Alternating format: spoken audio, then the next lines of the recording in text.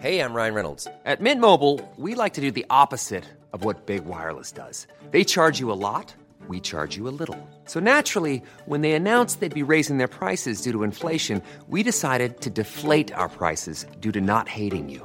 That's right. We're cutting the price of Mint Unlimited from $30 a month to just $15 a month. Give it a try at mintmobile.com/switch. $45 up front for 3 months plus taxes and fees. Promo rate for new customers for limited time. Unlimited more than 40 gigabytes per month. Slows full terms at mintmobile.com.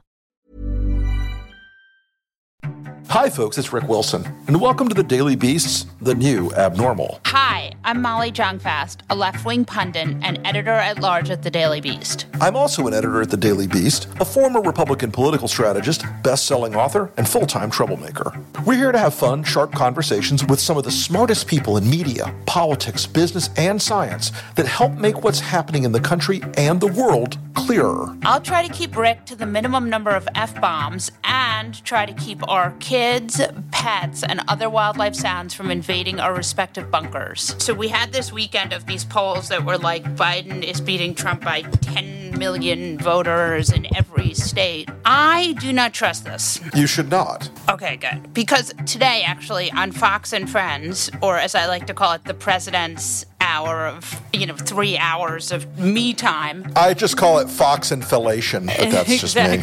Rona Romney Trump? Right. Mitt Romney's niece said that 60% of Republicans do not participate in polls anymore, according to the Cato Institute. So that is my question for you, Rick Wilson. So, look, yes, is there a Republican undercount in polls? Sure. Okay. This idea that somehow the Trump demo is going to prank pollsters at scale is absurd. But let me say this. Explain why, because I don't get it. Because pollsters know how to screen, they know how to locate voters, they know how to find people in the sample that are appropriate for that sample. The simple trickery of saying, why, I'm a liberal Democrat. It doesn't work because these things are pulled out of the voter file. They're pulled out of voter behavior databases. This is not 1985, okay? This is a much different world, and polling is a fairly sophisticated machine. So are there Republicans who lie to pollsters? Of course there are. There are Democrats who lie to pollsters too, but it's not a problem at scale, okay? Now, I will say this, and I say this a lot. I say this until, the beatings will continue until morale improves. If you believe a national poll and you base your behavior on it, please reconsider everything about your life because you're a damn fool. National polls mean nothing. They show you the broadest 30,000-foot trend. They do not suffice to give you a clear picture of how the election's going to come out because the election, and I'm just going to go through the boilerplate here once again for the audience who hasn't heard it before, this is a battle in the Electoral College whether you like it or not. The only polls that matter are the polls of likely voters in swing states. That's it. Here's what you should think if you're a person who wants to get Donald Trump out of office. You should wake up every morning and think, oh, fuck, we're 30 points back. What can I do today to talk to people? How can I get out there and hustle? How can I get out there and try to convince people otherwise? How can I get out there and make a difference in this campaign in the swing states? Because a national poll takes in California naturally. It takes in New York naturally. It takes in Massachusetts naturally. Those states are not in question. We know how those states are going to turn out. We're talking about swing states which are not as liberal as California, Massachusetts, Washington, Oregon, etc. It's very important to stay focused on not tricking yourself into believing national surveys are meaningful. And in a lot of these states, and I've said this before too, if you see a survey that says Joe Biden is 10 points up in Florida, that means he's tied. If you believe that he's 10 points up in Florida, I have all kinds of real estate on the waterfront in the flood areas to sell you. Wait, why? Explain why. Well, there's two reasons. One, Florida is a shit place to poll because it just still has so many landline polls. But the main thing is the Republican Party of Florida, whether you love them or hate them, is really fucking good at elections, okay? They're really, really, really, really, really fucking good at elections. The Democratic Party of Florida cannot organize a two-car motorcade. This is a long-standing matter. You think this is a purple state, but Republicans out-hustle and outwork and outraise the Democrats on statewide races very frequently. Barack Obama won this state twice because Barack Obama was a tornado. He was a juggernaut. The average Democratic candidate. What do you mean by that? Barack Obama had a confluence of charisma and an excellent campaign. He brought in a great team into Florida and had a couple Florida guys in the lead, but they had to build it from scratch. They didn't rely on the state Democratic Party to put it all together. And I'm not being critical of Democrats. I'm just stating a historically accurate interpretation or historically accurate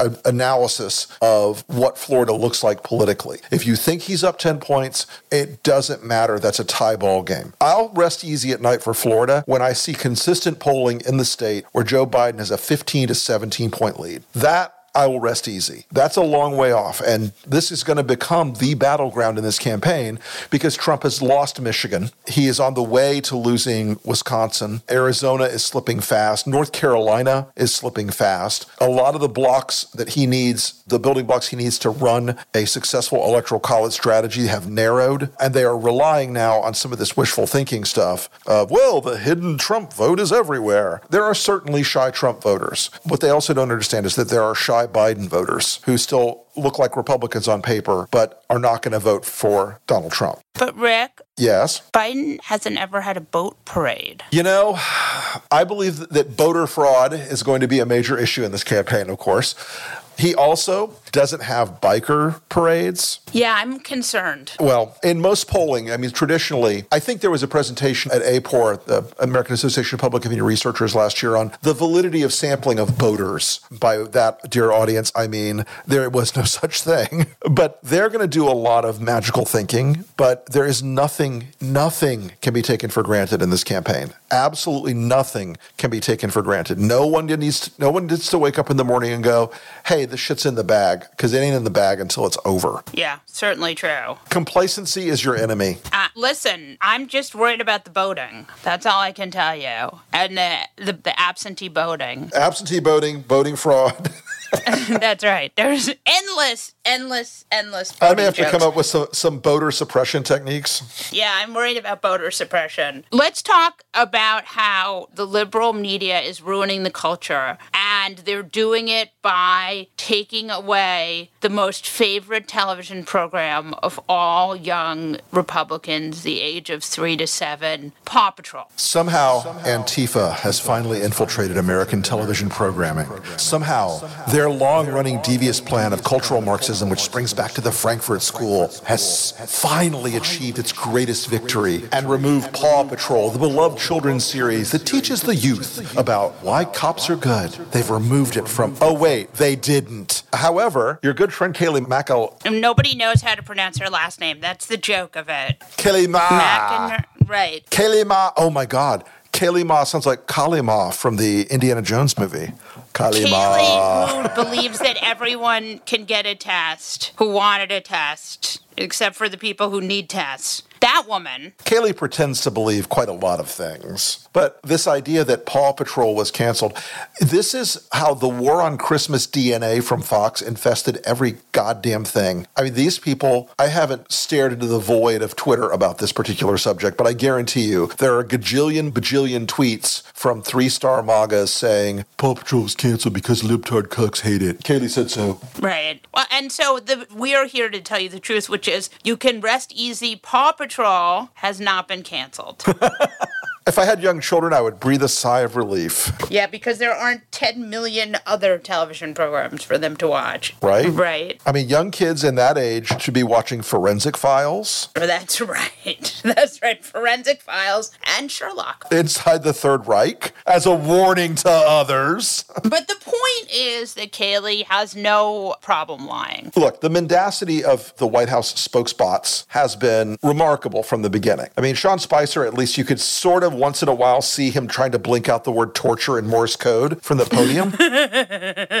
Let me out so I can do reality television, my true love. But Sarah Huckleberry never hesitated. But Kaylee combines that sort of Fox look and feel, that sort of Fox user interface, let's put it that way. It combines the prettiness, the blondness, the oppositional defiant disorder, and the raving white-hot weapons-grade mendacity. And also, she has that kind of slipperiness that those women have where, and men, I think there are men in Trump world who have it too, that kind of a rapid fire disinformation ability. You have to almost lack a conscience to be able to continually, I mean, Kellyanne does it too. Remember when Kellyanne had that argument with the journalist where she said it's controlled and the journalist pointed to all these things, and Kellyanne, it's like she couldn't stop. And so the journalist was like, well, maybe I'm wrong about everything I'm right about. Right. They never blink to the fourth wall, okay? They never consciously say to themselves, man, I am telling the biggest fucking raft of bullshit I've ever heard, and I've got to at least wink and nod. Because look, in the old days in Washington, on both sides of the political fence, there would be people who'd had to gamely march out and say, the president's position on blah, blah, blah is blah, blah, blah. And there would be like a little bit of, the reporters would go, okay. And there would be like a little wink and a nod. Now, it doesn't mean that Trump is more genuine. It means that they just don't have the respect for the American voter because they're not talking to most Americans. They're talking to the Fox audience. They're talking to the people that really believe there's a war on Christmas. They really believe that Sharia gay marriage is coming any second. You know, so she's sort of a perfect avatar of all those things. And she will be on Fox 0.001 seconds after the Trump administration is over. No, undoubtedly. I mean, that's sort of, there's like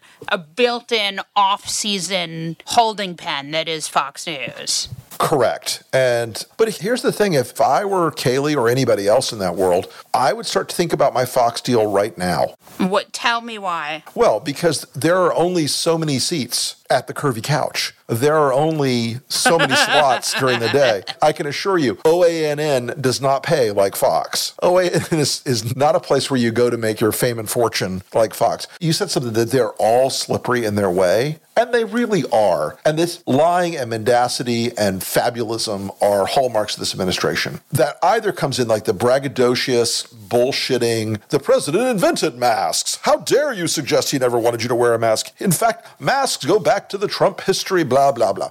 And Jared, of course, is like slipperier than an eel in a barrel of KY. He is just like a... That is not an expression. Slippery as an eel in a bottle of KY? How would that even happen? A barrel of KY. I'm sorry. Okay, continue. I'm not judging people, Molly. No, I certainly not. I would hope not. Very non-judgmental. Jared is that kind of, he and Ivanka both do the slightly different, like, what we're here for is to make it really work under the surface. So we'd like to present to you this PowerPoint deck about the things we've done to prevent the world from plunging into a nuclear apocalypse. And the bullies, you know, the Peter Navarro types and the Larry Kudlow types, they just go out and basically yell at the camera. They all take on like one aspect of Trump, because Trump brings all of it. Trump does all of it. He either blusters or he yells or he walks off in a huff. So one person can only contain so many of the Trump multitude of horrifying traits. Right. I have a question for you about Larry Hogan. Are you friends with him? Yes. Larry Hogan is a good dude. Okay, because he's a never Trump Republican. I wouldn't say he's fully never Trump. Okay. I would say he is sharply Trump skeptical. Right. And is certainly not on the Christmas card list for the Trumps at this point. He may be on the Gitmo list for the Trumps at this point. He's refused to say he's going to vote for Trump. Well, as most rational people have come to the conclusion that voting for Donald Trump is the equivalent of sticking your dick in a light socket, that is a logical choice. Not only because he is the governor of a blue state, who's done by bipartisan assessments a pretty good job. His numbers are very high among Democrats and Republicans. He's had to manage the COVID crisis largely without the degree of federal help that would have probably come to him if he had said, I love Donald.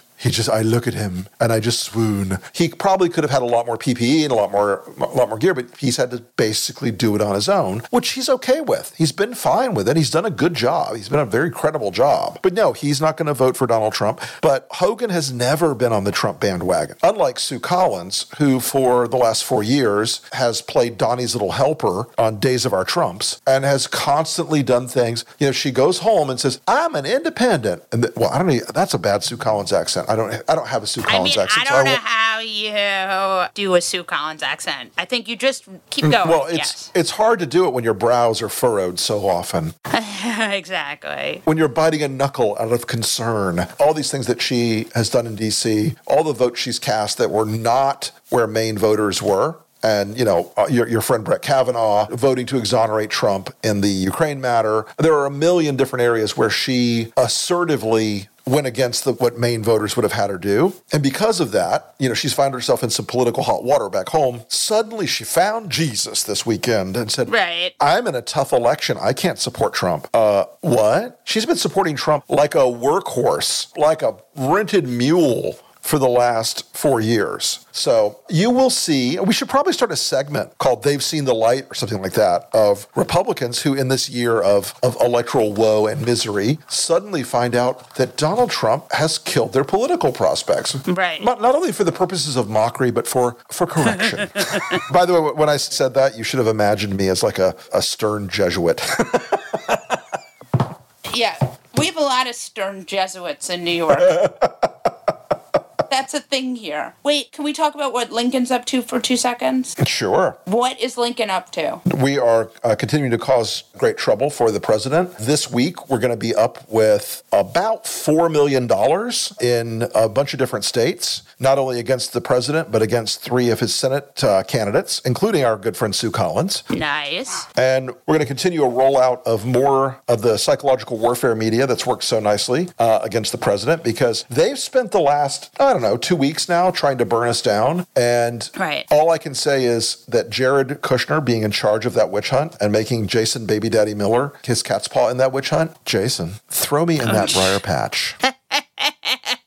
Toss me right in that briar patch, Jason. We don't even know that Jason Miller listens to this podcast. Jason Miller listens to this podcast, I assure you. Listen, I can't fart in my backyard without the Trump campaign knowing about it right now, so. Who do you think in the Trump campaign hates you the most? Oh, Jared right now. Jared's way ahead right now. I kid you not. He literally screamed into a phone on a phone call, I want the Lincoln Project ended. I want them taken out. How could he do that? Could you guys get all sent to Gitmo? Listen, if Jared wants to send me to Gitmo, he can come by himself. I welcome him to drop by anytime. I hear our producer, Jesse, making a terrified sound. Let me rephrase that. The prospect of Jared trying to send me to Gitmo is hilarious for a whole host of reasons, but the pampered princeling, the Jared Kushner, who has never had a real job in his life and who is the son of a felon and a slumlord, a felonious slumlord, in fact, I assure you, Jared Kushner's chances of spending time in a correctional facility sometime in this world vastly exceed mine. So Jared Kushner was also mad about the Try Something New ad, right? He was very mad about the Ivanka ad. That's what set him off. Molly, I kind of wonder what Jared would do if the Lincoln Project ran an ad about Jared. Now I'm worried that the Lincoln Project is going to run an ad about Jared. I don't know, Molly. Maybe the audience wants the Lincoln Project to run an ad about Jared. I have a question for you guys, which is... Is it about an ad about Jared?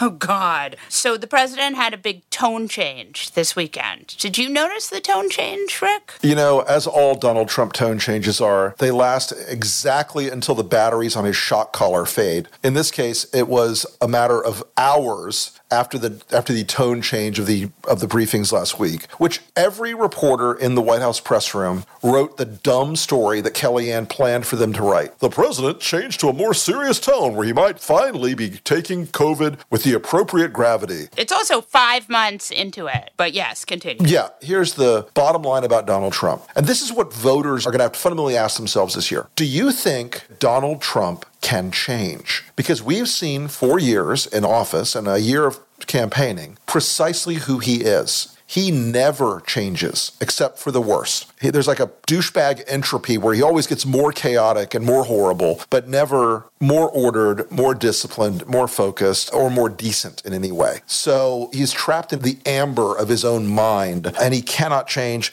He cannot discipline himself. Somebody could say, Mr. President, we're about to be attacked by aliens unless you do X for 3 days. And on the morning of the second day, he'd be tweeting like, no one knows aliens better than me. Fuck them. I'll take on the aliens. We're very strong and powerful. Aliens come up to me and say, sir. Sir. Yes, I've done the very first New Abnormal podcast imitation of an alien. Things are really going off the rails here. But yes, fundamentally... Going off the rails? Fundamentally, the president is absolutely... Yes, we're completely screwed. Yeah, Donald Trump is in the most dangerous 100 days in American history right now because he's like a rat in a bucket. He's looking for any escape path. He's going to bite anything that reaches into that bucket. He's going to go completely crazy for the next 100 days. And he does realize that his only pathway is trying to turn what's happening in Portland and Seattle and other cities into a civil war, which he will gladly do. And people who underestimate Donald Trump's, the degree to which he will drag this country into war, drag this country into chaos, if they're not paying attention, their level of shock will be even higher. Somebody sent me something from my own book this weekend. I wrote it, and then I sort of lived it every day. In the last chapter of my book, the current book, available on Amazon, I wrote, they'll burn this country to the fucking ground to win. You'll cry out in horror at what they'll do and how far they'll go. They will ignite a race war, wreck the economy, and abuse their fellow humans to win. They put children in cages for political theater and laughed about it. Never, ever underestimate how much they'll do to survive. So he will not change, and he will not get better. There is no better iteration of Donald Trump. There is no better version of Donald Trump. This is the darkness, and we are going to suffer through the fact that he doesn't have a good set of political options, that his pathway is narrowing, that his party has been destroyed, and that they're going to lose more House seats. And they should, by rights, pick up House seats this time, but they're not going to. And they're going to lose more Senate seats and probably lose control of the Senate. They're going to lose. A friend of mine is a modeler who does political forecasting. He anticipates they're going to lose another 500 to 600 legislative seats across the country. Oh, that's delicious. Which is a nuclear bomb in the middle of the Trump GOP. Yeah, that's pretty great. They're going to lose those seats. Why is that important? They're going to lose those seats right in the year where redistricting will happen. So, congratulations, guys. What a great deal. You picked Donald Trump. Somebody should write a little piece of doggerel about a snake.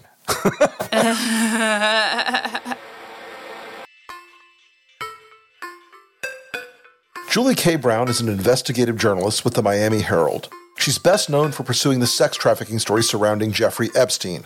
And today, she's going to talk with us about some of the details in that case and maybe make a little news. So, Julie, you're one of the examples of how journalism can change the world. If it weren't for you and the reporting of the Daily Beast and the New York Times, Jeffrey Epstein would still walk free. Can you talk about how you saw this work? It was kind of hard for me for the longest time, to really accept, wow, this is what you did, because I never undertook this story with the thought that it was going to have such a big impact. So when that happened, I don't think anyone was more shocked than I was. And it took a while for it to really set in. In fact, I really didn't believe it until someone with the Justice Department actually called me and told me that it was precisely my story that led them to investigate him. One, it was the women, of course, who were brave enough to talk to me, I think, that made probably the biggest impression on these prosecutors.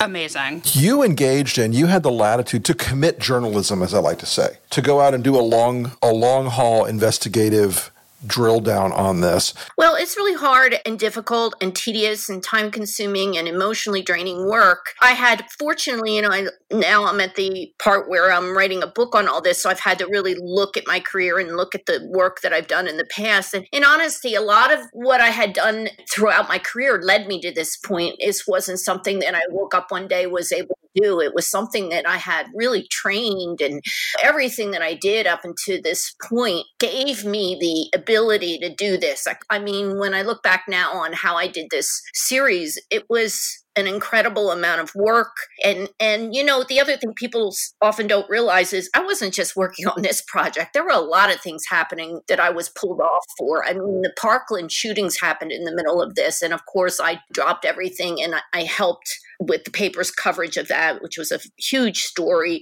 We had a hurricane in the middle of this in Florida, and I was sent over to the west coast of Florida, and I was in a boat in Bradenton and sloshing through mud. I mean, there were, journalists don't have the luxury anymore of just sitting and working on one story, or you do have other work to do in between. And, my editor is pretty unrelenting. So he was always throwing stuff at me, even after the series ran. And I had a feeling that this story was going to explode into something bigger.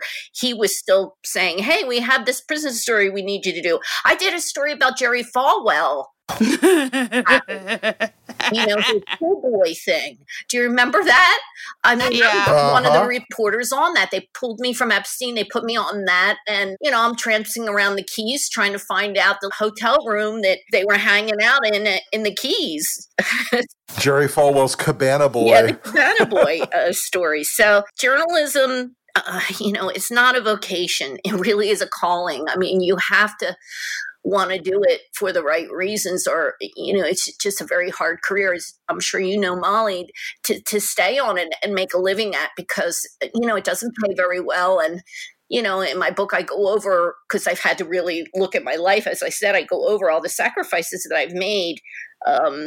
So it's been a long haul. It really was, to this point. So, Julie, one of the things that struck me in all the reporting that you did on this is that there were two separate standards of justice. And Jeffrey Berman and Alex Azar seem to have worked out some sort of magical thinking arrangement where Jeffrey Epstein essentially lived almost every aspect of his life and continued his predations against young women. But I was curious about how much of that was a shock to you? How much of that informed your reporting? Because this guy just got so many special considerations that no other human being would get. Well, I think the realization of how much special treatment and how much he and his lawyers manipulated the criminal justice system. I didn't come to that realization immediately. It was through so much painstaking research and reading of depositions and court hearings. And I would be here home working, so I could stay out of the office and focus. And literally there were times when I was reading so much that I would fall asleep in my chair, and then I had to splash glitter on my face and go back to the deposition I was reading. And it was, I had kept forcing myself to go through everything because there were just so many little things. You had to read everything to find those little pieces, but there were so many pieces of information that I found that pointed to the fact that Epstein he had his finger on the button of everybody. He knew all the secrets of every single person, even on his own legal team. I mean, he just is and was the master manipulator and mind fuck, basically. I mean, he met with every single lawyer, even the civil lawyers that were up against him. He wanted to meet them, size them up. We found out one of them loved chocolate chip cookies, so he would make sure that he had chocolate chip cookies sitting there when he met with them. He was that kind of just really a mastermind as far as trying to get into people's heads. I have a question for you about Dershowitz. He seems singularly obsessed with you. It's just really crazy because let me tell you something. This series was not about Alan Dershowitz. I mean, if you really look at the series, the only thing I put into that series, because I didn't want to make it about Dershowitz, were things that were already in the public record about Dershowitz. There was nothing beyond what everybody already knew as far as Dershowitz was concerned. But I think because this series created such a stir, it brought that information back into the forefront of the media. And he was probably getting calls, and it just got into his crawl, and he saw me as the villain that brought this out again. And I think in the course of everything that he's done since then, it has only made it worse for him, quite frankly. He just keeps going at things that don't make even any sense. Well, Alan clearly does not want to talk about Olga. No, I mean, here's the other really important thing, and I get frustrated with the media sometimes for this. He constantly says in the media, I've proved this. What has he proven? He's never, ever proven things that he says that he has proven. He has not. My editor and I sat with him for hours and hours and hours at his Miami apartment trying to get him to give up that proof, and he just doesn't want to surrender it. He says, here's all the papers. They're sitting right here. Here, you could sit here at the desk in my apartment, and I'm talking, these are papers that are, like a conference room table piled with papers, and they're basically his calendars and the information that he provides from his own books, or like I said, appointment books. And we were supposed to sit there, like it probably would have taken us 6 days. I mean, we said, you've got to give it to us so we can authenticate it. No, I can't do that.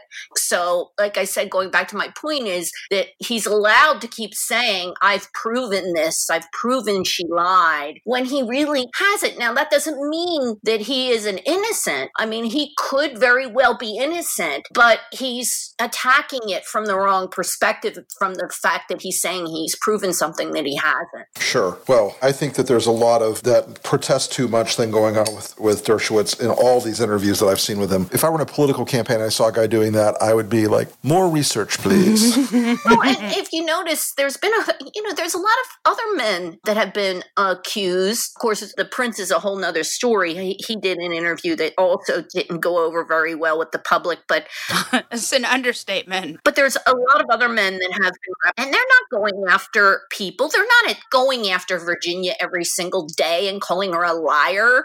And they're just, I guess, smart enough to know, look, they just say it's not true. And then that's the end of it. And so it's just baffling to me. He seems to like the spotlight, I guess, and maybe that's it. Alan Dershowitz in the spotlight? No way. Right. Do we think that what's going to happen with Prince Andrew? Here's the thing. There's a lot of women right now that are coming forward. A lot. And they're talking to prosecutors. And so I think a lot depends on what else they get from the women right now who are brave enough to not only go forward, because there's this settlement agreement whereby many of them are going to be able to get money from Epstein's estate, which they can continue to do so without putting their name in the public eye. But now that they're out there, some of them I think are talking to prosecutors. So we'll have to wait and see if any of them have more information on other men like Prince Andrew who may have been, involved with Epstein. How many women do you think, I mean, just ballpark, because obviously you don't know, but how many new accusers do you think there are? I think there's pretty close to 100, I think, from what I hear. Wow. Seems like a lot. Well, now they know that there's money there now. They have to go through a process to collect it, but, and they have to have some kind of way of proving it. I guess just no Jill can come forward and say, I met Jeff Epstein and he molested me, without having something, whether a diary or friends, or I don't even know what all the mechanisms they're going to use to prove, but he was involved with hundreds of women over the years. Wow. Mm-hmm. So they were able to unroll his finances. Well, I don't think so. I mean, there is some that the estate admits is there, this 500 million. But I think most people know that there's probably a lot of other money buried offshore or in other places that we may never know about, because he had been doing that for a long time. Nobody really understands. We're still trying, journalists are still trying to unravel exactly how he made his money. Right. There's a lot of shenanigans in that one, too. So the arrest of Ghislaine Maxwell a couple weeks ago, has that rebooted any of the stories? Has that generated any more sort of churn in the coverage? Well, I had been getting a lot of of calls from people and emails from people saying, oh my gosh,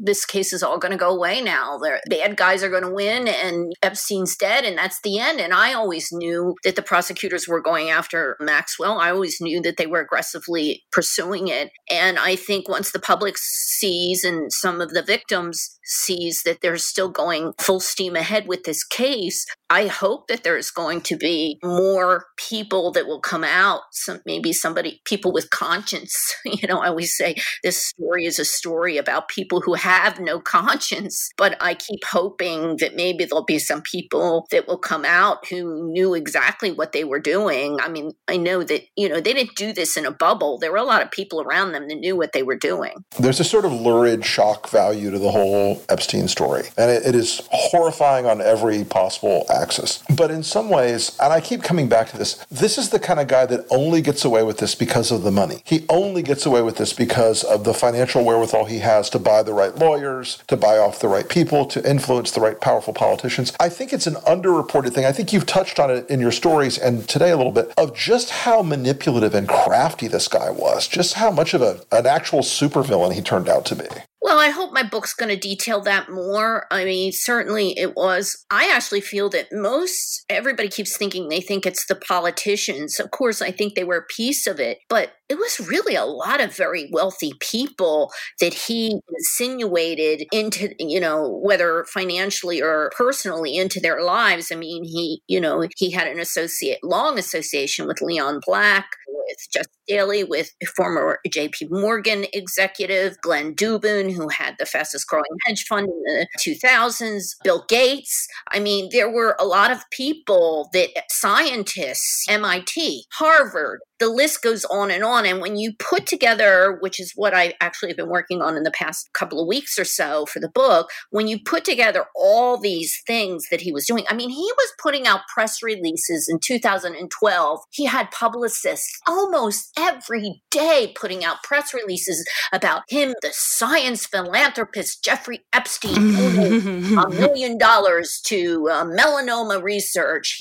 Jeffrey Epstein starts a youth orchestra in the Virgin Islands. I mean, it was every day. And he just went full court with these academics and these scientists dangling grant money and just, he just wanted to be embraced by some of the most brilliant minds in the world because he thought he was one of the most brilliant minds in the world. Can you tell us about the Baby Ranch? The Baby Ranch story, which was actually broken by the Times, not by me, because I just couldn't do every story, but I was glad that they did it because at that point I was looking for help because I couldn't keep up with everything.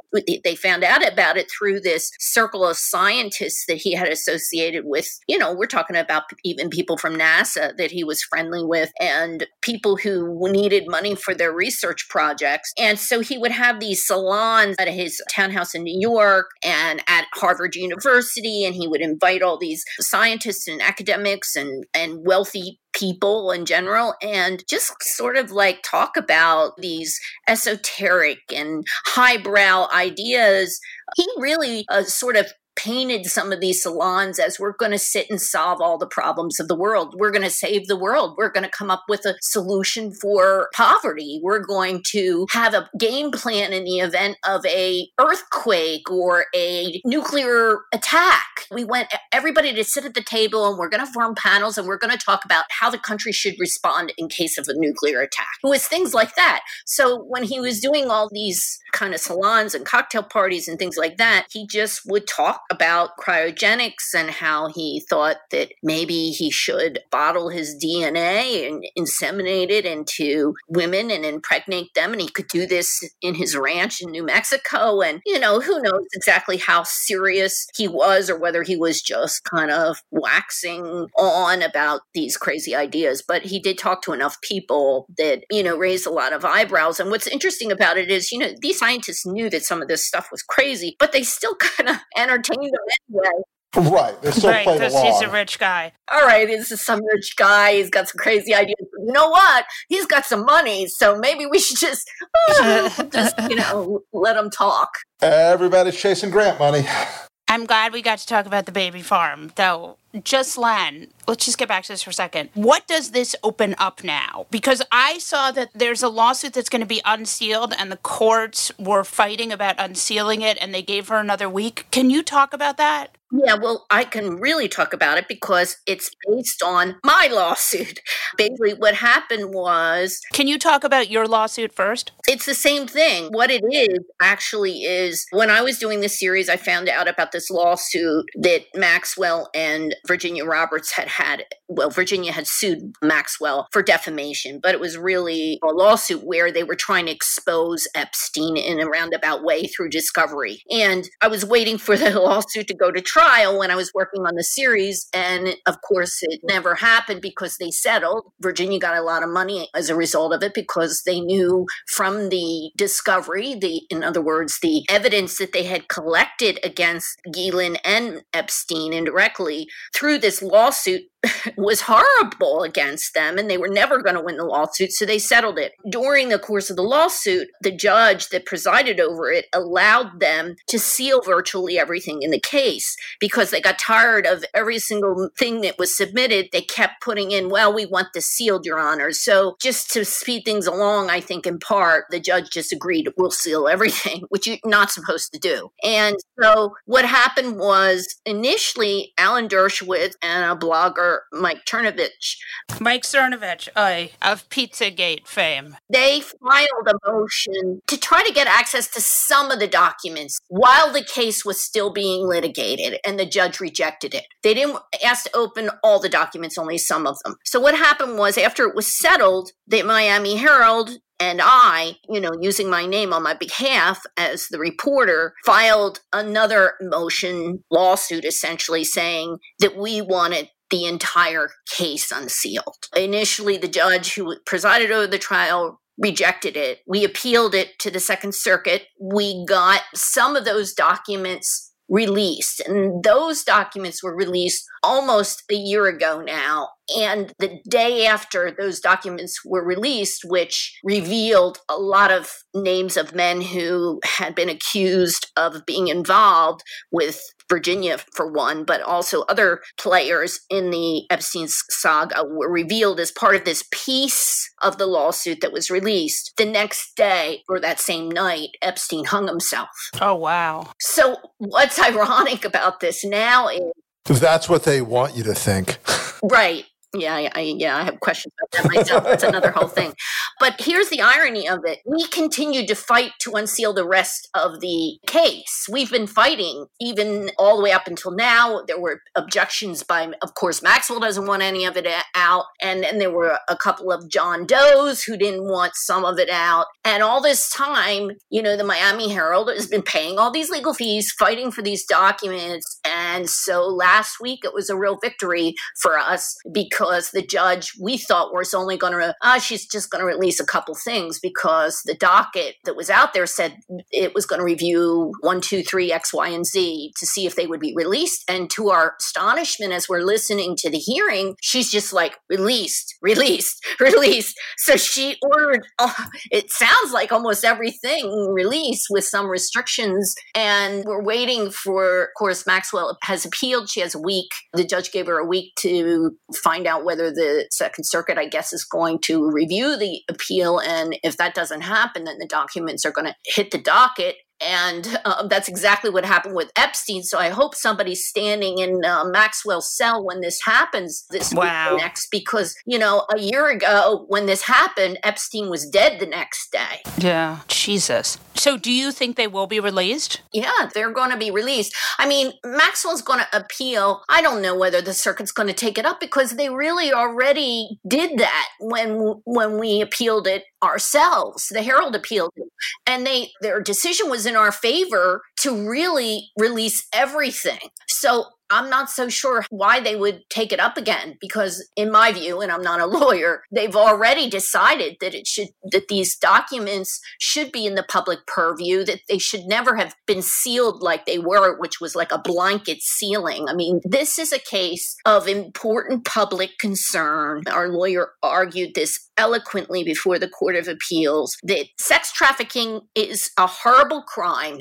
And there's evidence here that this crime, to some degree, story was covered up. And this is why it's important that we get our hands on all the information that we can in this case, absent, of course, the names of victims who should be protected, personal information about certain people, who are victims or not related to the case at all should be protected. But other than those kinds of information, all this should now be transparent, and the public should finally be able to see exactly what happened and why Epstein was allowed to get away with what he did. So a lot of really powerful men are very nervous. I would think so, yes.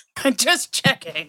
I mean, I actually kind of think they're probably more nervous about Maxwell than maybe they were even about Epstein. I suspect, she's not guilty until proven guilty, but I suspect that she probably knows everything. I mean, she ran his household, and I put quotes around household. She just was the one that did everything. Look, he couldn't tie his own shoelaces. He had butlers, he had chefs, he had pilots, he just didn't do that stuff. He had a lot of people around him that did it for him. And she certainly was one of those people, and she knows everything. Can you speculate? What do you think? Like, just as a guess, as someone who knows a lot about this, how do you think Epstein made his money? I think he was a super duper smart money launderer. Think about it. He wasn't laundering money for your average run-of-the-mill multimillionaire. He was probably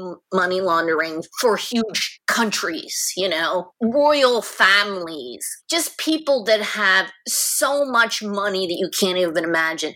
And if you get like 0.1% of $30 billion, that's a lot of money. And if you do it for a lot of different people, you make a lot of money. And so to me, when everybody says, well, how did he make his money? And it's this big secret, I don't know why. I just don't find it all that fascinating, because in my mind, he was just really a super money launderer. As one does. So what is your next step? I'm a journalist. I like to go from one story to another. So this was a really long, laborious project. And I really had to think. I talk a little bit in the book about how much Emily, I haven't mentioned Emily, but Emily was a big part of this. She's my videographer and photographer who probably kept me sane throughout this. But there were times that, and especially while doing this book, I call it going into the Epstein darkness, which really is a real traumatic thing, to have to live in this for, right now, it's probably almost 3 years that I've been living in this. And it's just been just such a journey, and so difficult, more difficult than I ever imagined when I first decided, I'll call up some of Epstein's victims and this will be easy and I'll get the reaction to Labor Secretary Acosta getting nominated. This will be easy. I'll just call up a couple girls and that'll be the end of it, and here we are, years later. Little did I know how much bigger this story, is like peeling away an onion, and how big it was. Have you been affected by their pain? Oh, yeah. Yeah. It's sometimes hard for me not to cry when I see them now. I talk to them pretty regularly. It's like we've lived through something together. I certainly didn't live through the trauma that they went through, but I had to understand it in order to do the story. And, I'm getting cracked up just talking about it, really, because I've watched from the moment that I interviewed them till now, they've changed and they've just become so much stronger. And I'm so proud of them, really, for all their courage. And it's just kind of an amazing transformation to have watched, Hey, I'm Ryan Reynolds. Recently, I asked Mint Mobile's legal team if big wireless companies are allowed to raise prices due to inflation. They said yes. And then when I asked if raising prices technically violates those onerous 2-year contracts, they said, what the f*** are you talking about, you insane Hollywood ass f- So to recap, we're cutting the price of Mint Unlimited from $30 a month to just $15 a month. Give it a try at mintmobile.com/switch. $45 up front for 3 months plus taxes and fees. Promo rate for new customers for limited time. Unlimited more than 40 gigabytes per month. Slows full terms at mintmobile.com. Since 2013, Bombas has donated over 100 million socks, underwear, and T-shirts to those facing homelessness. If we counted those on air, this ad would last over 1,157 days. But if we counted the time it takes to make a donation possible, it would take just a few clicks. Because every time you make a purchase, Bombas donates an item to someone who needs it. Go to bombas.com/ACAST and use code ACAST for 20% off your first purchase. That's bombas.com/ACAST, code ACAST. When picking a commerce platform for your business, you have two choices. Or I prefer. Don't you? That's the sound you'll hear when you switch your business to Shopify, the global commerce platform that supercharges your selling wherever you sell, online, in person, on social media, and beyond. Shopify is the best all-in-one commerce platform capable of handling your business's complexity no matter how big you grow. Step up to Shopify and harness the best converting checkout and the same intuitive features, trusted apps, and powerful analytics used by the world's leading brands like Rothy's, Allbirds, Brooklinen, and so much more. You're probably thinking, sure, but migrating is going to be a headache. Shopify's App Store has the migration apps you need to migrate your products, orders, customers, and more from every major e-commerce platform to Shopify. If you're anything like me, you're one of those don't put me in a box people. Everyone who knows me knows I'm a don't put me in a box person. And thankfully, Shopify never will, because with Shopify, control of your brand and business is always in your hands, from your storefront look to your back office operations. I hate when checking out from an online store and then having to pull out my credit card and type in all those numbers. A Shopify store remembers my shipping address and payment information. So if I'm on the couch and my wallet is on the kitchen counter, I don't even have to get up. Stop leaving sales on the table. Switch your business to Shopify and discover why millions trust Shopify as their all-in-one commerce platform to build, grow, and run their business. Sign up today for your $1 per month trial period at shopify.com/abnormal, all lowercase. That's 1 month for just $1 at shopify.com/abnormal, all lowercase. Shopify.com/abnormal.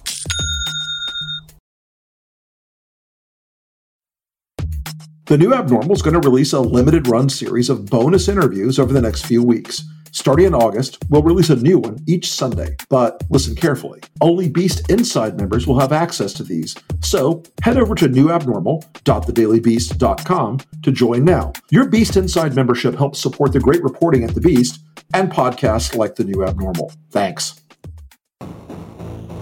Rick Wilson? Bolly Junk Fast. I have a fuck that guy for today. What? I do. I know. It's the one segment, folks, that we must do by state, federal, and local law. It's Fuck That Guy. Our one segment. Yeah, our one segment with an actual name. Although I think Here Comes the Sun or They've Seen the Light is going to be our other new segment. Yeah, we have to try to find someone who's not horrendous. We have to brand that appropriately. My Fuck That Guy is Tom Cotton. And Tom Cotton, in the ongoing Trumpian culture war, as part of his plan to run for president in 2024, mark it down, write it up, it's going to happen. The worst. Besides killing the New York Times editorial page, what else has he done? You know, I just like to give you the most apocalyptic vision. So Tom Cotton this weekend spent a little time defending slavery. Now, he has tried to do a double reverse walk back with a flip since then by saying, oh, I was just criticizing the 1619 Project. I was saying that the founders were, and yes, you know what? Tom's technically correct. Many of the founders viewed slavery as a moral abomination and a horrible compromise in the birth of this country. And many of the founders had profound and lasting writing and speaking about how this was an element of our founding that was going to demand a reckoning. And by God, we've had a reckoning about it that in the Civil War cost 600,000 American lives, and we've got a reckoning about it that we still haven't overcome to this day. But Tom Cotton is not stupid. He knows better. This was, in my view, one of those deliberate provocation, nod and a wink things to try to say, oh, no, it's the Democratic Party that they're racist. It's not us. Trust me, it's not us. And even if I was charitable towards Tom Cotton, which I am not, getting into that ditch, he knew better. He knew what he was doing. That is a pernicious bullshit lie that he's been misinterpreted and misquoted. No, he knew exactly what he was doing. He was completely trying to churn the Breitbart audience. Yeah, I mean, there's an argument to be made that slavery, when you start defending slavery, you may, in fact, be on the wrong side of history. A little bit. In any possible way. So you want to hear who my Fuck That Guy is? Because I do. My Fuck That Guy is another young Republican senator who is really just unbelievably awful. Hell hath no fury like a mediocre man trying to get his hands on my uterus. Welcome to Fuck That Guy, Josh Hawley. What has Hawley done to offend you? Vice President Hawley, as he likes to think of himself. Vice President Hawley. He won McCaskill's seat on Trumpism and whatever else, and he's very young, and the things, his bills have been very anti-tech. He hates tech. He's worried about, there's a whole, most of his bills have been pretty dumb, but this, I think, takes the cake because he said that he doesn't trust Supreme Court justices, and he's going to make sure that from now on, they must promise that Roe v. Wade was decided wrongly, and he's going to make them answer that.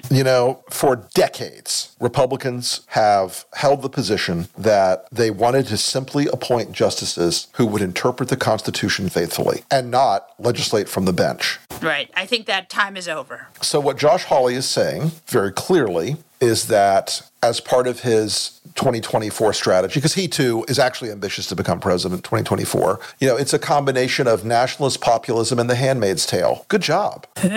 That's a winning strategy for suburban women. Who doesn't want The Handmaid's Tale? I mean, the outfits. You look good in red, right? Yeah. Oh, and a pointy hat. I mean, forget it. So I do think that's fascinating. My question, and I don't know the larger machinations of what these Supreme Court hearings are, what the sort of rules are, but fundamentally, isn't that sort of, you're not supposed to ask them questions like that? That is something that has also been a tradition on both sides, is that you don't ask about the decision-making on issues you would be called to hear at the bench. So he is establishing a very bright line litmus test. And I assure you, look, the Democrats have a spoken or unspoken litmus test on the other side. But the case here, he knows that there are cases about Roe and there are abortion-related cases that will be coming forward in the next 6 to 8 years. And he is looking to make sure that liberal hero John Roberts doesn't have the ability to keep Roe where it is right now in our legislative, political, and cultural climate.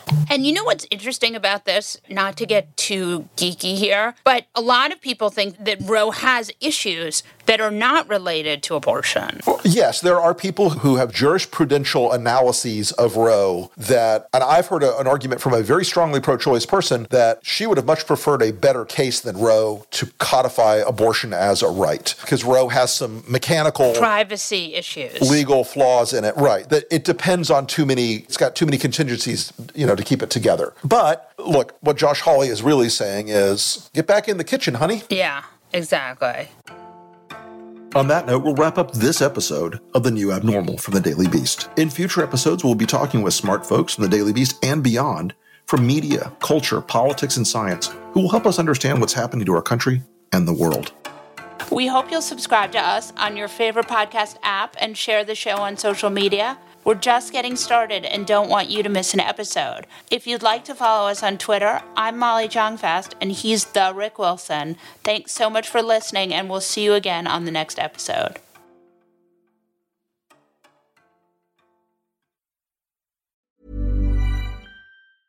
Hey, it's Paige DeSorbo from Giggly Squad. High quality fashion without the price tag. Say hello to Quince.